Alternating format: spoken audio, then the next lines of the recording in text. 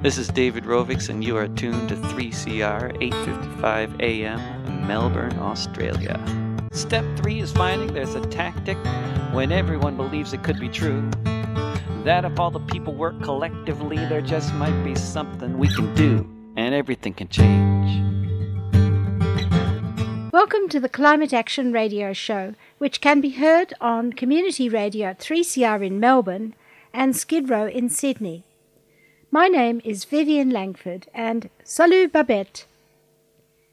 We'd like to pay our respects to elders past and present and pay tribute to the decades-long legacy of Aboriginal fights for land rights and against the destructive mining projects that are fueling climate change.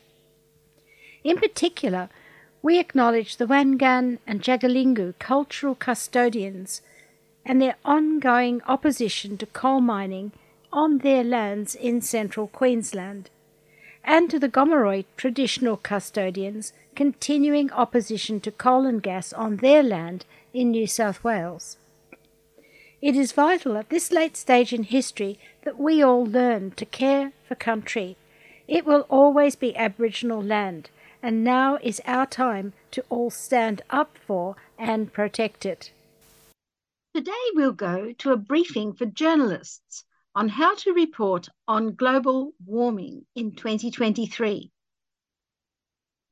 You'll hear a lot of reminders for the subscriber drive at Radio 3CR during this program, but I'd like to add my personal note. Subscribing to Radio 3CR from as little as $40 a year makes you a sort of collaborator with us. You know, we're independent media. This climate action show is very rare in the media landscape.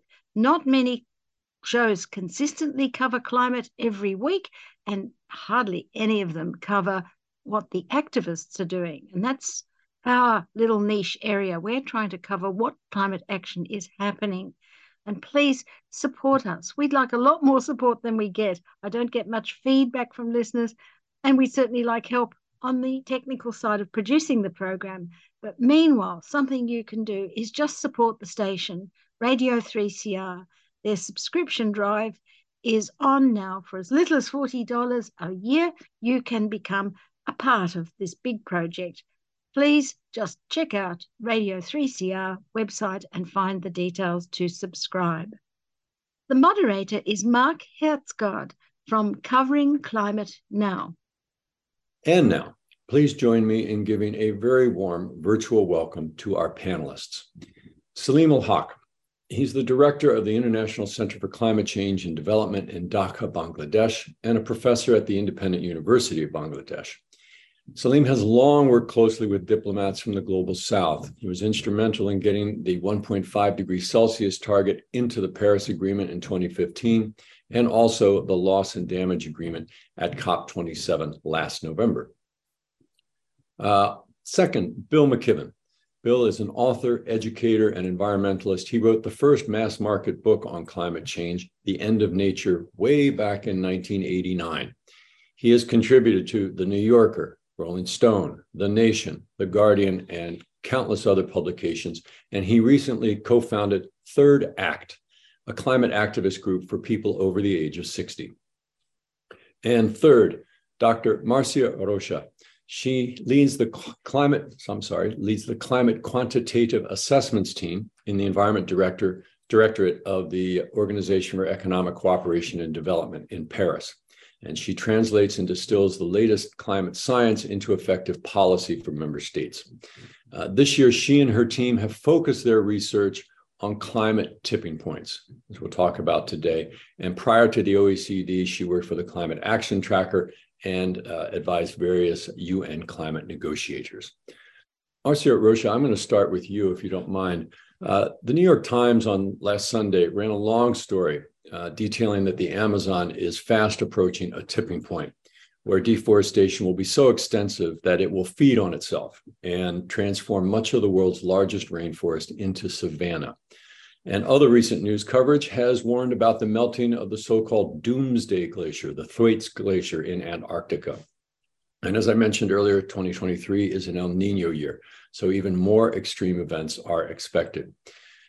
Your recent study for the OECD warned that the world is getting perilously close to other tipping points as well.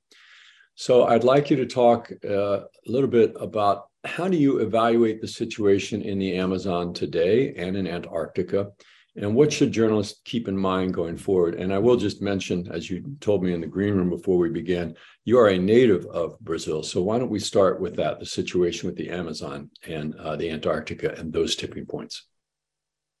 Yes, thank you so much for this very, very important question, and very close to my heart, as you say. And I think many of us, when we talk about the Amazon, this touches us all. So yeah, as you said, the really tricky issue with this, with the Amazon tipping element, what makes it a little bit different from other tipping elements is that there is a combination of two forces that can drive the Amazon through to its critical threshold. On the one hand, global warming, which is caused by all countries in the world, and then on the other hand, deforestation, which is a local problem. So together, these two forces really can drive the Amazon to a self-perpetuating drying cycle that it then cannot get itself out. So what is unequivocal is that the Amazon, so the combination of these two phenomena driving the Amazon to a critical threshold is something that we predicted in models already 2 decades ago. What happened last year and in the last, I would say 2-3 years, is that we have very clear measurements, so actual evidence that these phenomena are happening, so that the deforestation is directly leading to the drying, and that the Amazon is losing its resilience for almost 70% of it. It's already really eating itself. It's effectively dying much more than growing.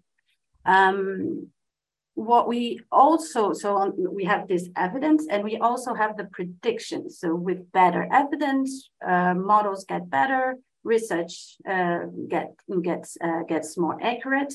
And what we know is that this is happening much, much faster than we ever predicted.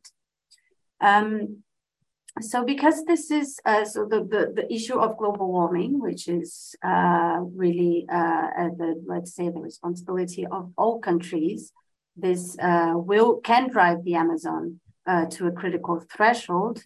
It's not isolated here. We need to look at, because deforestation is also driving it, the role of Brazilian government in enforcing policies on deforestation can have a very, very important role to play here. The good news is that we know that effective policy can be put in place and has been put in place, and we saw a very positive trend in decreasing deforestation rates in the beginning of the 2000s until more or less 2016, and really by 70%. So it was a really true success story in the region, one unprecedented and one that surprised many of us.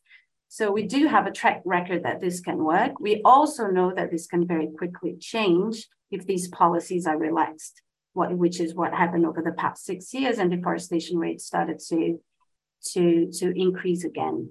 So in the case of the Amazon, I think what is really important on top of monitoring the science really, and bridging the gap a little bit between the science and using the science to inform policy, in terms of temperature increase, is really very closely monitoring deforestation policies in the region. So because deforestation can drive the Amazon and bring it closer to its critical threshold, there's the other side of the coin is that reforestation, and that's what scientists have been saying also for the past year, reforestation can also be a way to buying time in this interaction. So that is also, it's not only about counteracting deforestation, but also paying attention to efforts in reforestation in the region could really help us prevent or delay the passing of this critical tipping point. In terms of what Brazil can do, and I think because the Amazon is to its very largest majority situated in Brazil, I think it is really important to pay attention on the implementation of these instruments that have not really been scrapped from legislation. They have just not been enforced. So it's really, so looking at how these instruments will be actually implemented and really following. So Brazil is very transparent, or has been under Lula very transparent on its reporting of deforestation rates. So there's a great effort done by the Spatial Institute in the Amazon monitoring deforestation. And these numbers, I think, are very important to pay very close attention to. Before I go quickly to Bill McKibben, can you speak quickly, Dr. Rocha, about the Thwaites Glacier? When the stories ran in September, the headline was that this so-called doomsday glacier was literally, quote, hanging on by its fingernails. Mm-hmm. Do you at the OECD share that view that it is that dire? And what's the situation today, and what does it mean for reporting all over the world on things like sea level rise? Yes, it's absolutely critical and dramatic. Just a little disclaimer, the OECD, we do not make those measurements ourselves. We do rely on researchers doing that. But this is very consistent with projections that West Antarctica ice sheet may, so we cannot rule out today that it may already have crossed its tipping point. And we are working, so I think very sobering, and I think another very important paper that is related to this that made the headlines last year shows us that the ice sheet along the 5 tipping points can already be crossed at 1.5 degrees of warming, which is kind of like the best case scenario if we get our act together on emissions mitigation. And that could already mean that along with the West Antarctica ice sheet, the permafrost thaw, coral reefs, Greenland ice sheets, we could already cross those by passing the 1.5. And this is research led by the University of Exeter. It was published also in September last year. So this is very, very consistent with the current projections, with the current evidence of incredibly accelerated rates or completely. So science, usually we publish the conservative estimates. And when we look at the actual evidence of what's happening, things are actually unfolding much faster than the conservative evidence or estimates had told us. So this is in line with that we are kind of shifting from with the tipping points where they were previously considered, many of these tipping elements as low probability, high impact outcomes. We are seeing that they're really not that low probability anymore in terms of how the climate system, climate change is unfolding. Are you a 3CR subscriber? We really need our listeners to subscribe to the station. It helps us remain financially independent and is an important part of our community governance. It's just $40 concession, $80 waived, $150 for a band or organization, and $300 solidarity. Become a 3CR subscriber today. 3CR Radical Radio.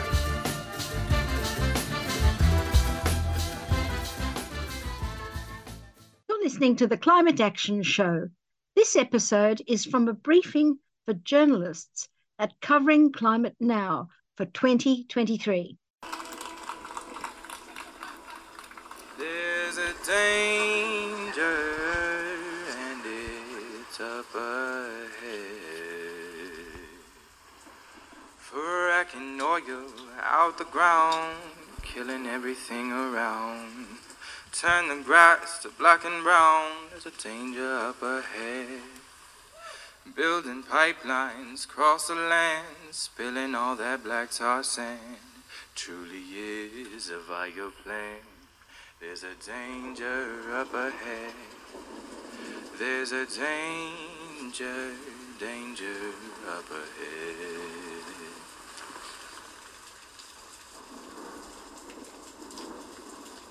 If you're not familiar with that concept, a tipping point becomes a self-reinforcing change in the climate system that can then lead to irreversible changes where you get on the other side of the tipping point and it's too late to come back. That is why it is so urgent that action be taken now and not 10 years from now. And that's the perfect segue to my esteemed longtime colleague, Bill McKibben.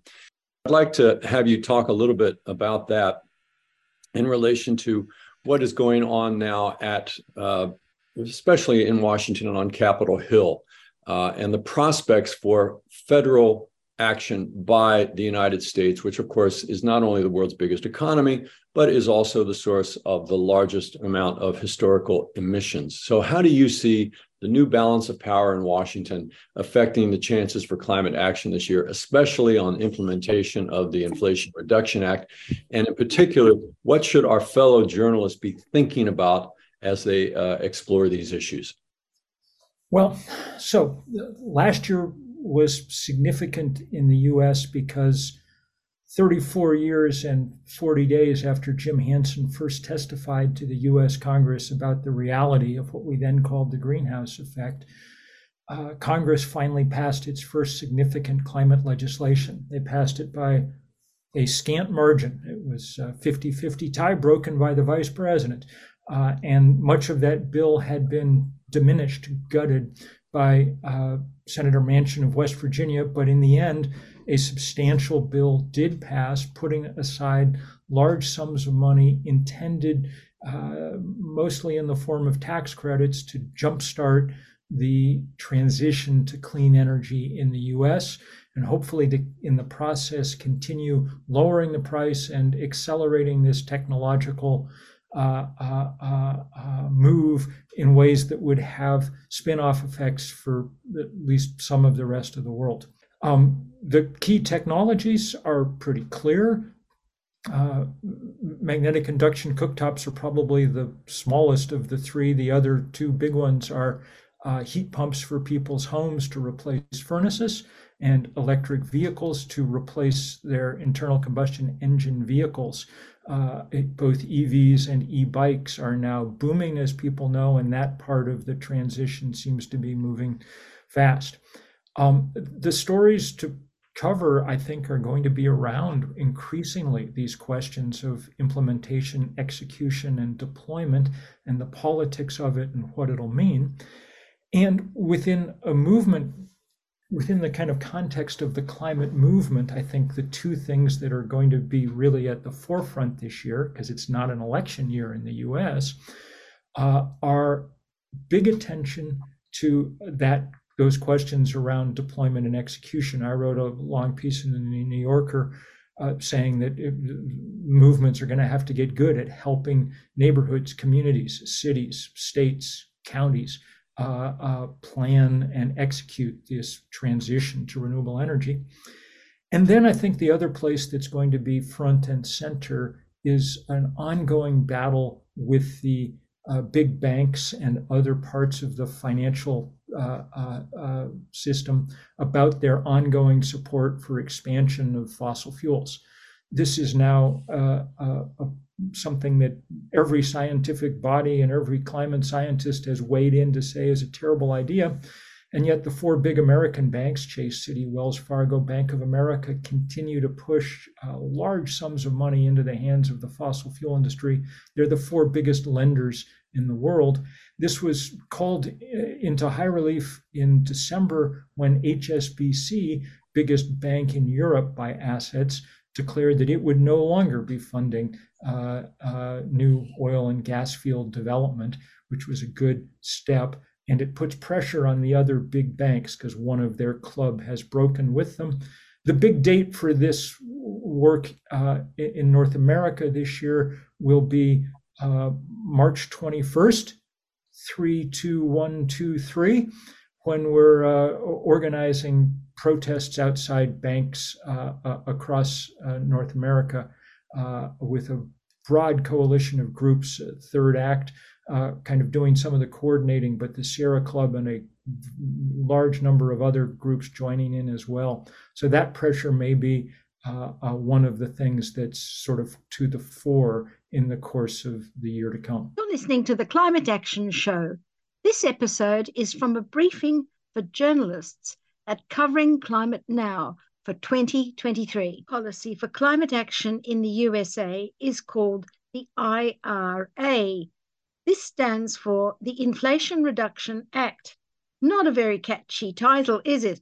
But it provides $369 billion for climate and clean energy projects, curbing 40% of US emissions by 2030. One quick follow-up, Bill, before I go to Salim Al-Haq. President Biden has installed to try to implement the Inflation Reduction Act, John Podesta, who, of course, was the White House Chief of Staff under Bill Clinton and later Barack Obama.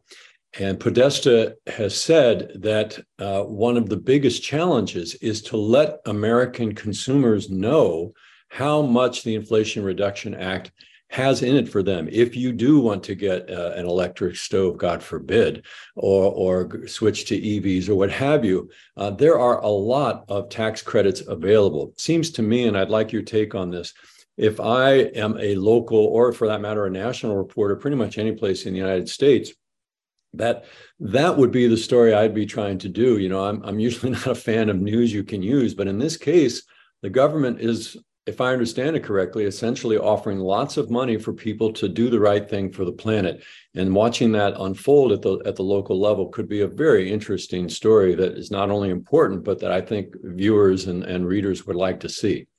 Absolutely. Rewiring America, which is the NGO that's kind of emerging as the at the front of this fight to help implement the IRA and electrify America as much as possible.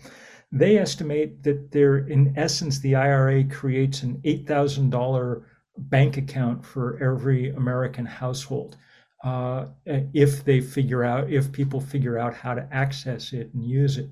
And so making that process as easy as possible is very key. I mean, the good news is that these technologies are better than the ones that they replace. Your magnetic induction cooktop is better than the gas flame that you cook on, cheaper, and it doesn't give your kids asthma, which is a nice side benefit. The EV is better than the car you have now. The heat pump is an elegant replacement for the furnace, and they're cheaper to use in the long run. So having ability to access that IRA money in order to pay the capital costs of these transition is really key. What we're up against is that combination of vested interest and inertia. To be honest, most of us don't even go down in the basement to look at the furnace unless something goes wrong with it.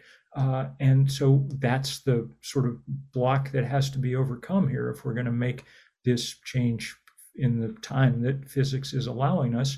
And I will just add, to go with your earlier conversation, Jim Hansen just earlier today sent out his predictions for 2023 in terms of temperature. He said it's going to be much warmer than 2022, and that as we move towards 2024, we're probably going to see the first year when the planet goes past that 1.5 degree threshold.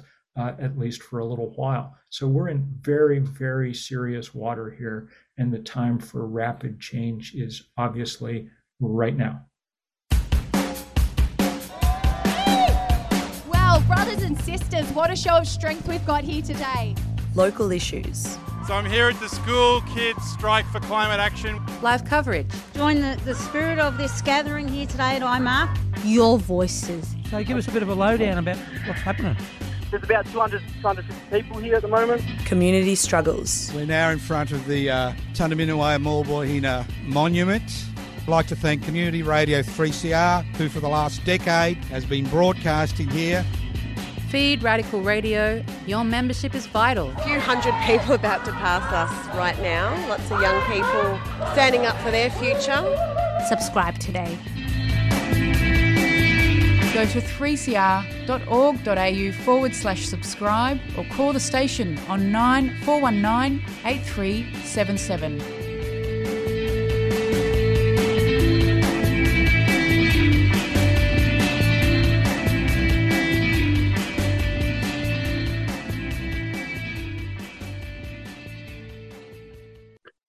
So there's your headline, fellow journalists. An $8,000 savings account essentially set up by the federal government to help your audiences per person, $8,000 per person, or per household, I should say, to go green. That is a great story to follow. And sadly, the second story, we're going to have a lot of extreme weather in 2023. Make sure that when you cover it and your teammates on the weather desk, make sure they connect it to climate change. The science now is pretty unequivocal on this, that climate change is driving more extreme weather across the world. And we need to be saying that when we report weather, which of course is the #1 story on local TV across the United States. There's a danger and it's up ahead. Fracking oil out the ground, killing everything around. Turn the grass to black and brown, there's a danger up ahead. Building pipelines across the land, spilling all that black tar sand. Truly is a vital plan. There's a danger up ahead. There's a danger up ahead.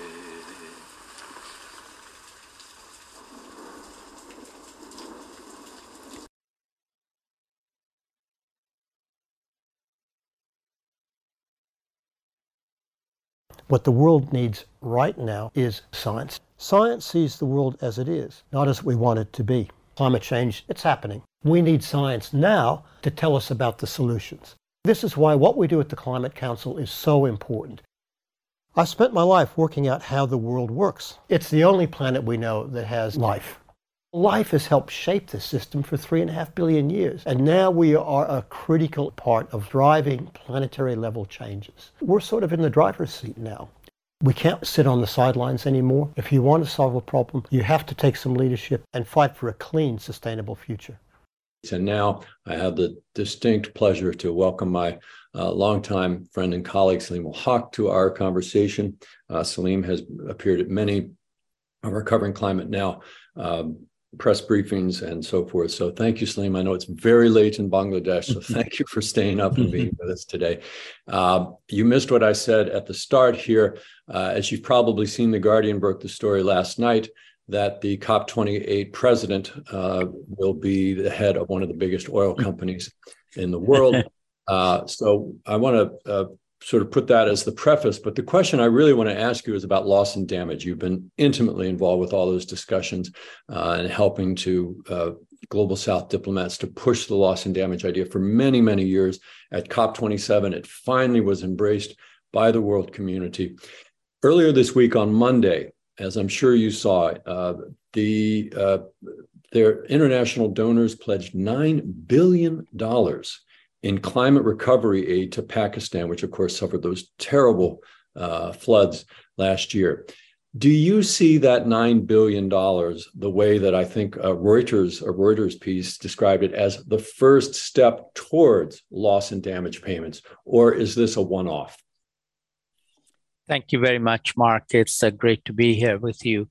My answer to your question is that, yes, it is the very beginning of dealing with the consequences of our failure to deal with the impacts of climate change. Unfortunately, we have failed to prevent climate change, human-induced climate change, from happening. And we have now therefore entered now the era of what I call the era of losses and damages from climate change. And this was recognized last year in COP27 by all countries, including the United States of America, to agree to set up a funding mechanism to help the victims, particularly the victims in the poor countries who didn't cause the problem, but who are suffering the impacts of the problem in terms of dealing with addressing with the impacts of climate change. And the devastating floods in Pakistan last year was a very good example of what we're talking about. And the $9 billion that has been now pledged to them includes a very significant amount of support for Pakistan suffering the impacts of human-induced climate change. And as I said, we are now entering the era of impacts of climate change, including the United States of America, by the way. You are having floods in California right now as we speak. And I'm watching that in television, on Dhaka television in Bangladesh here. It's a global phenomenon. It's happening every single day somewhere in the world. There are weather-related anomalies that are due to human-induced climate change that are causing impacts and suffering for people, losses of lives, in fact, and indeed loss of property and other kinds of impacts as well. And so we now have to deal with this. It's a global phenomena that we all are not prepared to do. No country is prepared for this kind of impacts. We all have to work together to work on preparing ourselves and to minimize the even bigger impacts that are going to come if we aren't able to reduce our emissions of greenhouse gases and keep temperature below the threshold of 2 degrees. As Bill said, we are probably not going to stay below 1.5, which we had a promise to do in Paris Agreement, but we can still stay below 2 degrees if we all take actions to reduce our emissions of greenhouse gases and stop using fossil fuels as quickly as possible. Salim, is that very likely, though, given that COP28 is going to be presided over by literally the president of one of the world's biggest oil companies? Well, I think you're right. In fact, the COPs are increasingly becoming irrelevant as events. We need to be dealing with this problem on every single day, everywhere in the world. And we have already agreed to take actions. The COP that I would refer us to keep an eye on is COP21 in Paris 7 years ago. The Paris Agreement, we agreed what to do. Ever since then, we just have to do what we agreed to do. Now, whether we come to a COP and we've done enough or we haven't done enough, it doesn't matter. And unfortunately, with the COP28 coming up, when they've just announced the presidency of the COP being a person from the oil industry in UAE, does not give us a lot of hope that they will take actions that are needed. But nevertheless, it does not matter. Every single day, we need to be taking action to deal with impacts of climate change all over the world. And we have an agreement to do that, which is the Paris Agreement. So in my view, we have agreed what to do. The countries have agreed what to do. We just need to implement what we've been doing. And whether or not we have a COP, a successful COP or a useful COP, really is immaterial anymore. The COPs have become irrelevant. Action on the ground is what is relevant. Thank you. That's Salim ul Haq. He's speaking to us from Dhaka, Bangladesh. He's been instrumentally involved in a lot of the COP negotiations that he now says are irrelevant.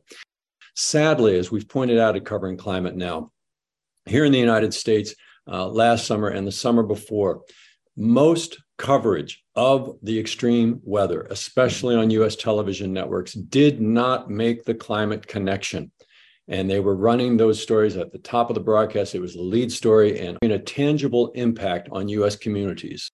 Give government propaganda and the media spin doctors the flick. And check out Doin' Time for news, views and tunes on prison issues from Guantanamo Bay to Christmas Island to prisons and detention centres everywhere. Every Monday at 4 p.m. on your community radio 3CR. We are still fired up, and we're still talking about revolution. You're listening to the Climate Action Show. This episode is from a briefing for journalists at Covering Climate Now for 2023. So how do we define success, climate justice, IRA? Yeah, well, it's a very good question, and I'm not sure that anyone's got a great metric yet exactly for figuring it out. But it is really important to note that the IRA really, almost uniquely among large federal legislation, tries to steer a good chunk of the resources that it has in the direction of vulnerable communities, impacted communities, environmental justice communities, communities making an energy transition, so coal mine communities, things like that.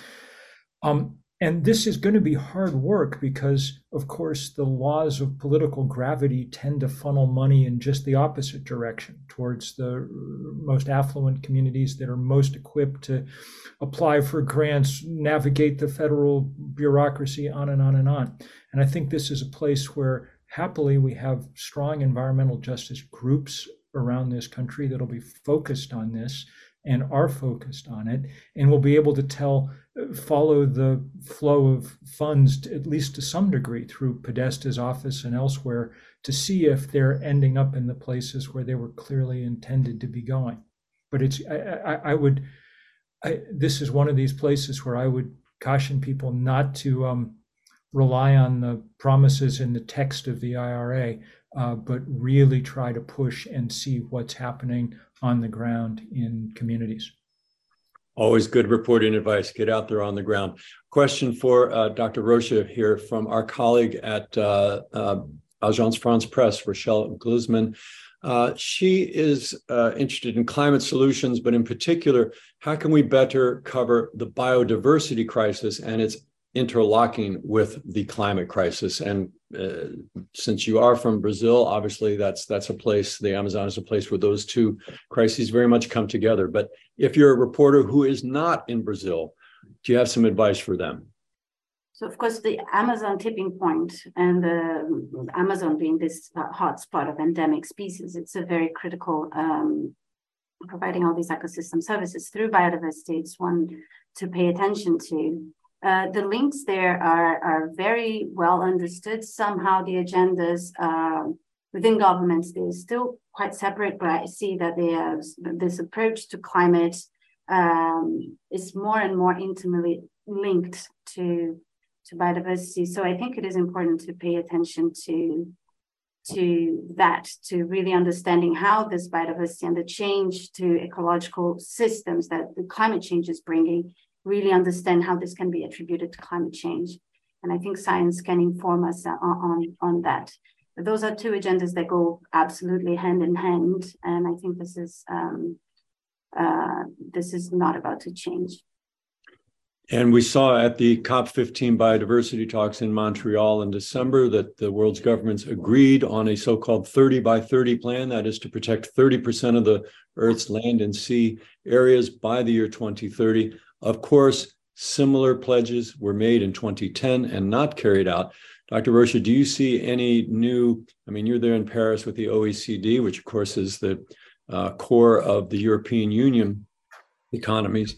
Do you see a new appetite there among the EU states for really being serious about that 30 by 30 goal? So far, those are announcements, I would say, like the COP26 in Glasgow, with the main players really also pledging to protect, like Brazil, Indonesia. So I think it's really important to pay attention to the big players here, because this is for preservation of biodiversity. But honestly, for now, I haven't seen great engagement, but it might be too soon to say as well. There's a danger and it's up ahead. Fracking oil out the ground, killing everything around. Turn the grass to black and brown, there's a danger up ahead. Building pipelines across the land, spilling all that black tar sand. Truly is a vital plan. There's a danger up ahead. There's a danger up ahead.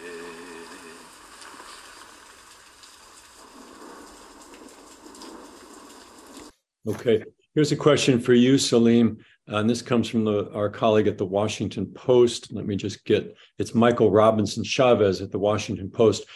What are the coastal populations in Bangladesh able to do in terms of preventing salinization and erosion from sea level rise, which of course is a big issue? Bangladesh at the bottom of a delta at the bottom of many of the world's largest rivers. So what can the coastal populations in Bangladesh do in the face of sea level rise? Salim. Thank you, Mark, and thanks for that question. That's a great question. And in fact, it's not so much what they can do, is what they actually are doing already. So Bangladesh happens to be one of the countries that is most impacted by climate change. And it's not new news to us. We've known this for the last decade or more. And we've not been sitting idle. We've not been waiting for the rest of the world to get its act together. We've been taking actions on our own to try and do what we can. We can't solve the problem globally. It's a global problem, but we can certainly prevent the worst from happening by being better prepared. And we call that adaptation to climate change. And I would say Bangladesh is a global champion in adaptation to climate change, particularly in the low-lying coastal zone of the country, where tens of millions of people are being affected by both slow onset sea level rise, salinity intrusion into the water systems in the low-lying coastal area, and then occasional high-speed cyclonic storms that come and hit us every now and again and devastate the population as well. Bangladesh has one of the, I would say, in fact, the best cyclone warning and evacuation systems, and we have reduced the loss of life from cyclones enormously. In fact, better than the United States of America. We are the world leaders in reducing the loss of life from cyclones. That doesn't mean there's still a lot of loss and damage. There's still a lot of loss and damage that occurs, but loss of life does not occur anymore because we can now successfully warn and evacuate over 3 million people living in the low-lying coastal zone of the country. And we've done this in successive cyclones in the recent past. Whereas in the decades in the past, cyclones of those nature, of those magnitudes used to kill tens of thousands and sometimes even hundreds of thousands of people. We have brought the death toll to the few dozens now. And that's one of the biggest achievements in the world in terms of adapting to the impacts of climate change. But we're not doing enough. We still have a long way to go.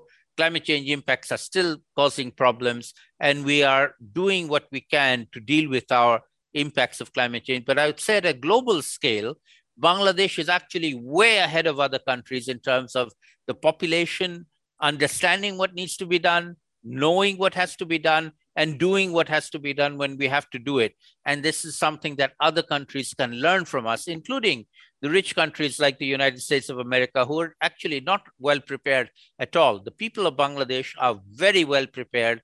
They are doing what they can, and they are at the, I would say, the forefront of being adapted to these new conditions of impacts of climate change now, which is a growing phenomena. It's going to happen whether we like it or not. We are now living in the era of impacts of climate change causing losses of damages from climate change. So if you want, we journalists oftentimes like the counterintuitive story, right? So Bangladesh, which is too often seen in Henry Kissinger's horrible old phrase as a basket case, Bangladesh is actually a world leader in climate change adaptation. And in particular, as Salim wrote in Time magazine right before COP27, we in the media can learn from our colleagues in Bangladesh media, which has done much more coverage of the climate story. And that's why, as Salim just said, the average Bangladeshi knows far more about climate change than the average American does. So let's take a lesson there as well. Hi, I'm Michelle Briere, Mani Dubanez, Ojibwe from Canada. And I am Shakti Hayes from the Cree Nation, Canada. And you're listening to 3CR Community Radio. And we love and support community radio. Why? Because it speaks the truth. Bill, a question for you from our esteemed colleague at Al Jazeera, Nick Clark. Let me just scroll back up here. And he said that Bill recently wrote on alternative technologies used to battle climate change, from carbon capture and storage to sunshades in space. How important does Bill think it is for journalists to focus on these alternative technologies, or does that misdirect focus from the job at hand and give the fossil fuel companies a get-out-of-jail-free card? One of the points of that long piece in the New Yorker, Nick, was that at the moment, the one thing that's been absolutely clear from the beginning of this whole story is that the fossil fuel industry will use anything as a distraction to avoid having to change its business model. and hence that's how they're looking at things like solar geoengineering, which is what I was mostly writing about.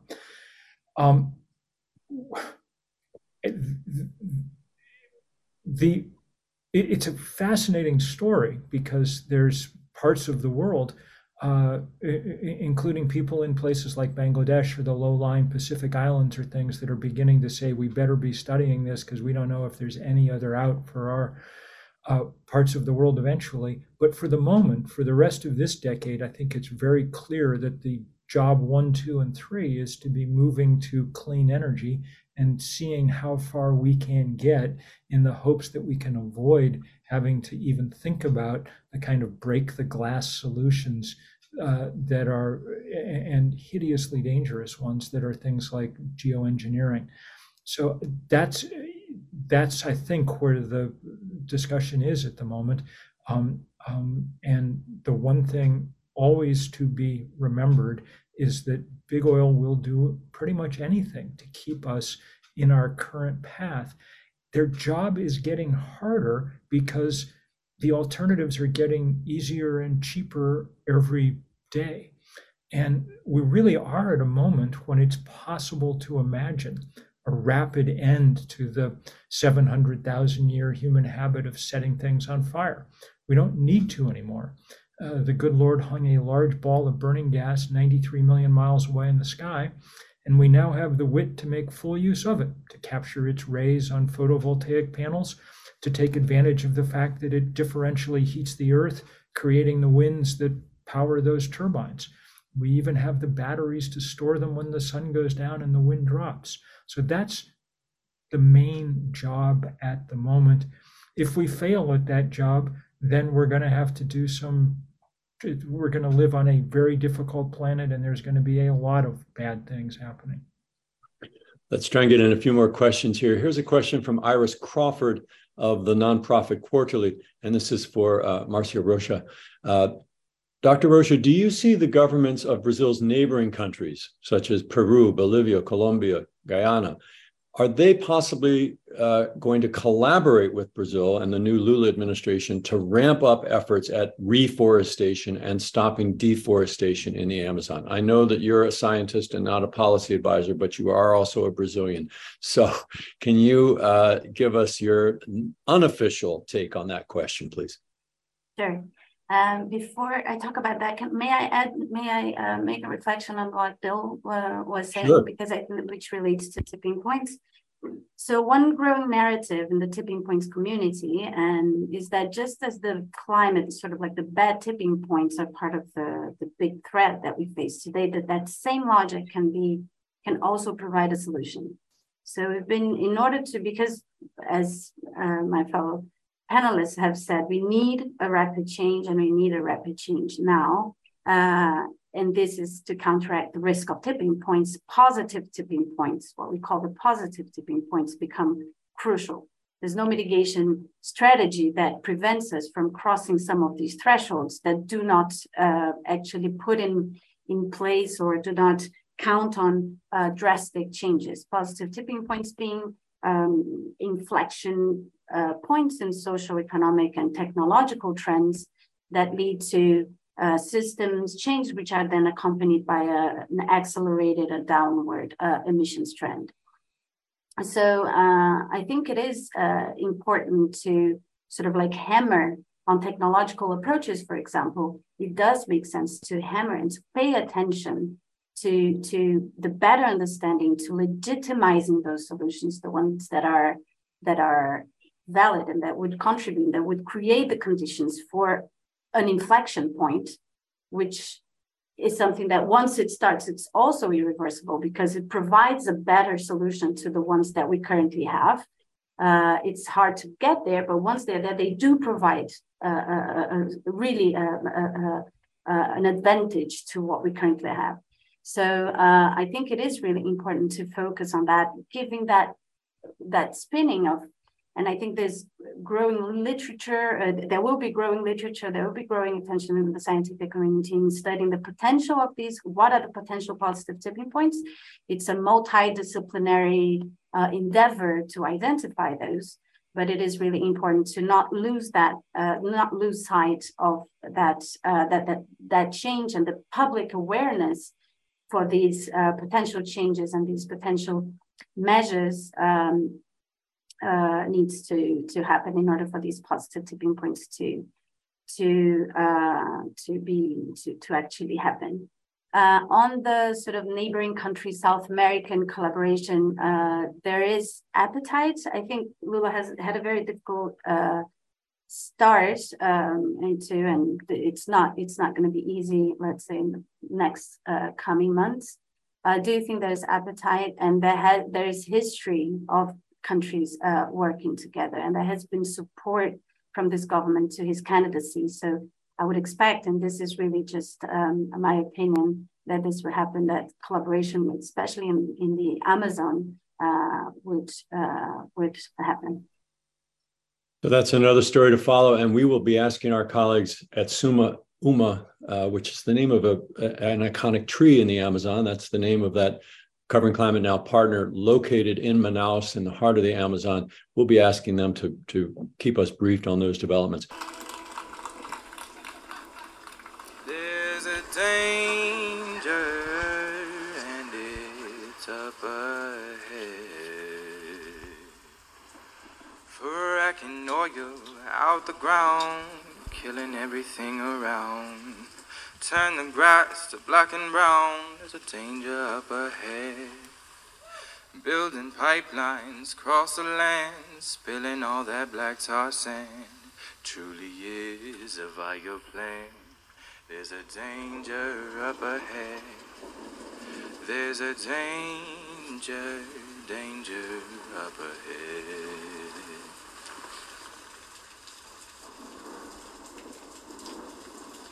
Now a question from Egypt, from our colleagues at Al Aram, which is kind of like the New York Times of Egypt. A journalist named Ashraf Amin asked, this is for you, Salim, what should be the next steps in pushing for the Loss and Damage Fund, and how do we as journalists best convey that to our audiences?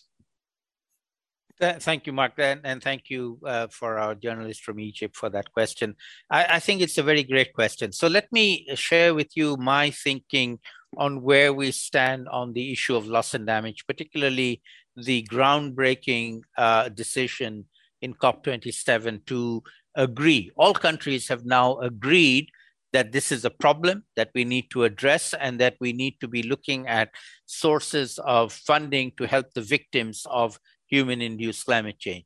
All countries have agreed, including the United States. So we are now on the same page. This is no longer an adversarial relationship with some countries asking for other countries to take action. We have now all agreed.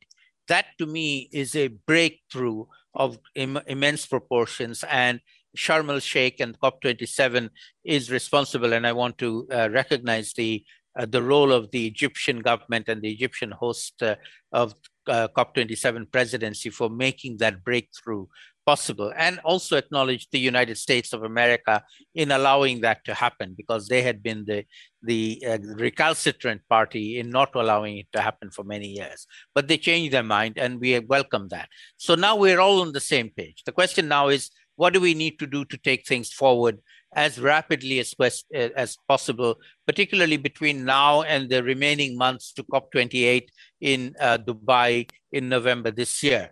We need to set up something that is effective, up and running as quickly as possible. Find the money from somewhere. In my view, we need to be looking to tax the fossil fuel companies who are making exorbitant profits as we speak right now because of the Ukraine-Russia war. They happen to be making tens of billions of dollars of profits, and we need to be taxing them. If we put a 10% tax on the fossil fuel companies, and there are only a few dozen companies that we need to consider for this, then that would generate billions of dollars, and we need not talk to taxpayers or taxpayers for the money. We need to just tax the fossil fuel companies who are making profits. Let them keep 90% of their profits. Let's tax 10% of their profits and put it into this fund. And then if we need to think about what the fund would do, and that's something that we are already working on, and we hope in COP28 We can manage to find ways in which the fund can be managed, who would manage it, how it would be managed, and then finally, who would get the money. And in my view, the priority needs to be the poorest people on the planet who are being affected by the impacts of climate change, who didn't cause the problem, but who are being affected by the problem. And all of us need to be taking our share of responsibility to make sure that they get funded, they get the funding that they need to deal with the impacts of climate change. And the Pakistan floods is a very good example of that, but there are similar events taking place all over the world. In fact, right now in Somalia, they have a major drought and people are losing their lives and their livelihoods because of the impacts of climate change. And the Somalis have probably contributed 0.000000001% of greenhouse gas emissions that caused the problem. The rich countries around the world have caused the problem. We owe it to the people in Somalia to help them to deal with the impacts of climate change. The good news is we've all agreed to do this. We now need to make it happen and be effective in doing it. Between now and COP28, the time is very short. We can't wait years for doing this. We now have to do it within a matter of months. I hope we can do it. I'm very optimistic that we can do it. We are at the very end of the hour here, Salim, so a very quick follow-up and then a very quick answer from you. Very specifically, where will these negotiations be happening so that journalists can cover them? You mentioned that there will be work going on between now and COP28 next November. Are there specific places and dates, and how much of that will be available to journalists? And of course, journalists can always be asking behind the scenes for government ministers and NGOs. So can you point us towards those places and any specific contacts and sources that we should rely on in addition to yourself, of course? Sure, great, Mark. So very quickly, under the COP27 decision on loss and damage, we are setting up a transitional committee that is now in the process of happening, that will take place very soon. Keep an eye on the UNFCCC website. They will let you know when the transitional committee will be set up and you can follow them. There is going to be a dialogue on loss and damage. This came out of the Glasgow COP26. There was a 3-year dialogue on loss and damage. We had the first dialogue in June last year in Bonn. The second will be taking place in June this year in Bonn. So people who want to follow this, please follow the UNFCCC Glasgow dialogue on loss and damage taking place in Bonn in June.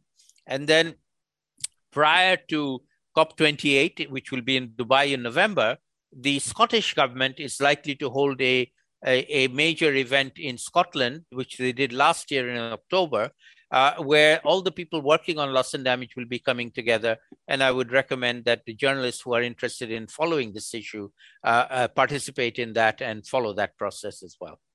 Thank you to Mark Hertsgaard from Covering Climate Now and his guests, Dr. Salim ul Haq from Bangladesh, Dr. Marcia Rocha from Brazil, and author Bill McKibben from the USA. The podcast of this show is at 3CR Climate Action. Please become a subscriber to Radio 3CR and help to keep us on air. This is coal. Don't be afraid. Don't be scared. It's coal. It's coal. It's coal. Tune in every Monday at 5 p.m. to hear the Climate Action Radio Show. So we have a policy of no one gets left behind. School kids in the coastal zone get training on, they get assigned households. You know, a widow living on her own, there'll be 2 school children whose assignment is to go and get the widow and take her to a shelter, to make sure that she is taken to a shelter. And it's the most effective cyclone evacuation in the whole world. I can tell you, it's the most effective in the whole world. Over recent years, it's become impossible to ignore the impacts of climate change that are already with us. From sea level rise and coastal erosion in the Torres Strait to catastrophic bushfires and floods and months-long heat waves in India, millions of people are already facing the climate chaos caused by the fossil fuel industry. And while we know that the solution to climate change is to end the age of fossil fuels and build a just transition to renewable energy, governments and banks keep pouring money into the polluting companies who are causing the problem. That's why no matter who is in government, it's up to ordinary people to join together and fight to end funding for fossil fuels. 350 Australia has a plan to take on the big banks funding the climate crisis. Fossil fuels can't survive on their own. If we can cut their funding, then we help save our climate. Every fossil fuel project stopped, every dollar redirected to renewables will make a difference for the people we love, and even more so for our children and grandchildren. 350 is a global grassroots movement taking on the fossil fuel industry, with students, grandparents, artists, professionals, activists, and more. And there's a role for everyone in our movement, no matter your age, experience, race, ability, or gender. If you've wanted to do something about climate change, jump on our website and we'll connect you with the members of our movement fighting for a safe climate. Just head to 350.org.au/get involved. There's a danger up ahead. There's a danger up ahead.